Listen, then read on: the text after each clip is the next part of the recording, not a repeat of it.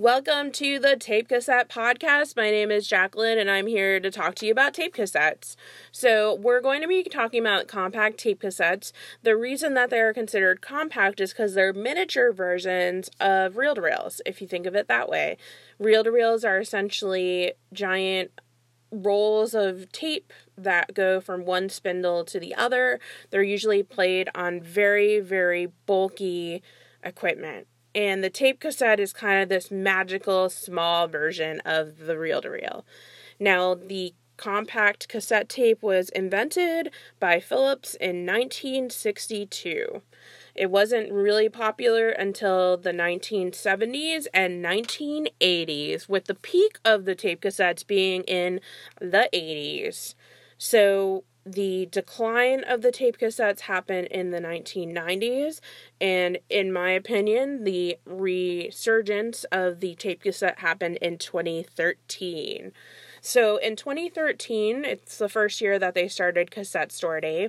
A little background on Cassette Store Day. It is one of the coolest things I think is out there. It's similar to Record Store Day, where the concept of it is limited releases on a special day that encourages people to go to cassette and record stores. And with that, musicians have the opportunity to create limited run releases that customers are encouraged to go to their local store to get a copy before they sell out. That's ultimately what it is. So what makes Cassette Store Day different than Record Store Day? Because some people are also getting cassettes on Record Store Day. It's an awesome question. If you didn't have it, I'm going to tell you the answer anyway. The Cassette Store Days are a little bit unique in the sense that most of these limited releases are by more independent bands and musicians.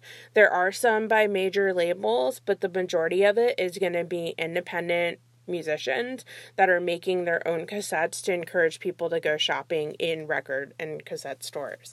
It's one of the most magical things that's out there for cassettes. And last year, tapecassettes.com did partake in both selling. This year, we're hoping to have a release sent out, which I create music for the label. We are possibly having 2 other musicians, but those cassettes won't be ready for Cassette Store Day. On another level, some people consider that the start of the resurgence was with more popular musicians and pop culture, including tape cassettes in their stuff. So, like, one of the things that happened was Guardians of the Galaxy became very popular in 2014, and the main character, Star-Lord, has a tape cassette that's given to him, and it plays a pretty important part in the storyline, as well as his own personal life. And the cool part about that is that was the run of the actual cassette tape was done by National Audio Company, and this was considered the spark of the cassette. It's all subjective on what you think the cassette spark is or not, but this was the one that it really, I don't know the exact number on how much it impacted the sales of cassette, but I know that it probably doubled it. I don't know the exact number, but I know it was a significant increase. For my own personal cassette life, I was collecting them from a local record shop that had them pretty inexpensive. They were like 25 cents to 50 cents for really good cassettes like Green Day. And I got Elton John, which you can find Elton John stuff everywhere, but I really like the ones that I had, and a few other really good gems. When you go thrifting, you can typically find tape cassettes for 50 cents to $1 as well, and blank cassettes. So if you are an avid tape collector, some people tend to get more excited over blank cassettes than actual artist cassettes, because a blank cassette is like a canvas. You can do anything with it. You could do anything with a blank tape cassette. You could make your own cassette album release. You can make a mixtape for somebody. You can record your audio if you want to talk into it. There's endless possibilities with a blank cassette. So back to the history, one of the biggest impacts to tape cassette collecting that's also increased in popularity are limited releases from Urban Outfitters, which I know a lot of people that are really into the music scene are kind of sometimes a little bit salty when it gets to Urban Outfitters because it gets a little too popular and then it's more expensive for them to keep doing their hobby. Unfortunately or fortunately, depending on how you look at it, it does help us collectors because we do have other people that are interested in that might not have grown up with tape cassettes.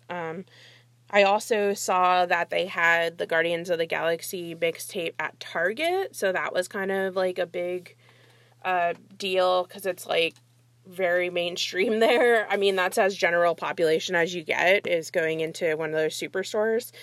And the last the last automobile that had audio tape cassette available in the car was in 2010. And during the day, I work as a car person selling cars. And one of my customers was trading in their 2004 Lexus SUV for a car. And their car had a 6 CD changer and a tape cassette in the dash. And I was like, oh my goodness, you have a tape cassette player. And he was like, yeah, that thing is awesome. It still works. And he's like, my CD player doesn't work anymore. And I found that pretty funny because, first of all, I love the fact that there is a tape cassette player in the car because that brought me back to like my own first car that it had a tape cassette player. So I was like, this is so awesome. I'm in a car that has a tape cassette and this person was still driving it until basically they had to get a new vehicle because it would cost more to repair it than it was worth. It was still awesome because this tape cassette still worked. And the irony was that the CD player didn't work anymore. And in the 1990s, tape cassettes started to become obsolete because of CDs. Now, one of the things I've always said is that the tape cassettes are better than the CDs. And this is kind of like a case in point situation where it's like, okay, y'all, I've been telling you that the CDs are not as good as the tape cassettes, and here the equipment for a tape cassette is lasting longer than the equipment for a CD player. And if you go thrifting for tape cassettes, you'll also notice that the CDs tend to be more damaged than the tape cassettes are. So they just don't last as long as the tape cassettes. They get scratched. Tape cassettes are pretty durable. Obviously, you don't want to go bringing it into the mud or anything, but they do last a pretty long time. The CDs, just with general use, can be a little scratched up and not as, I guess you could say, durable as the tape cassettes. So that is pretty much the brief history that I have to talk about today. I did want to kind of go into more about doing it yourself musicians, putting it on cassette for themselves. I went to 3 concerts this month in June 2019. One of them was like a more indie,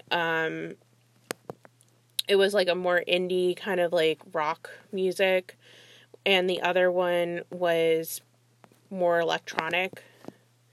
And then the last one was also electronic. So so basically I went to see Taco Cat, ODESZA, and then Sam Feldt.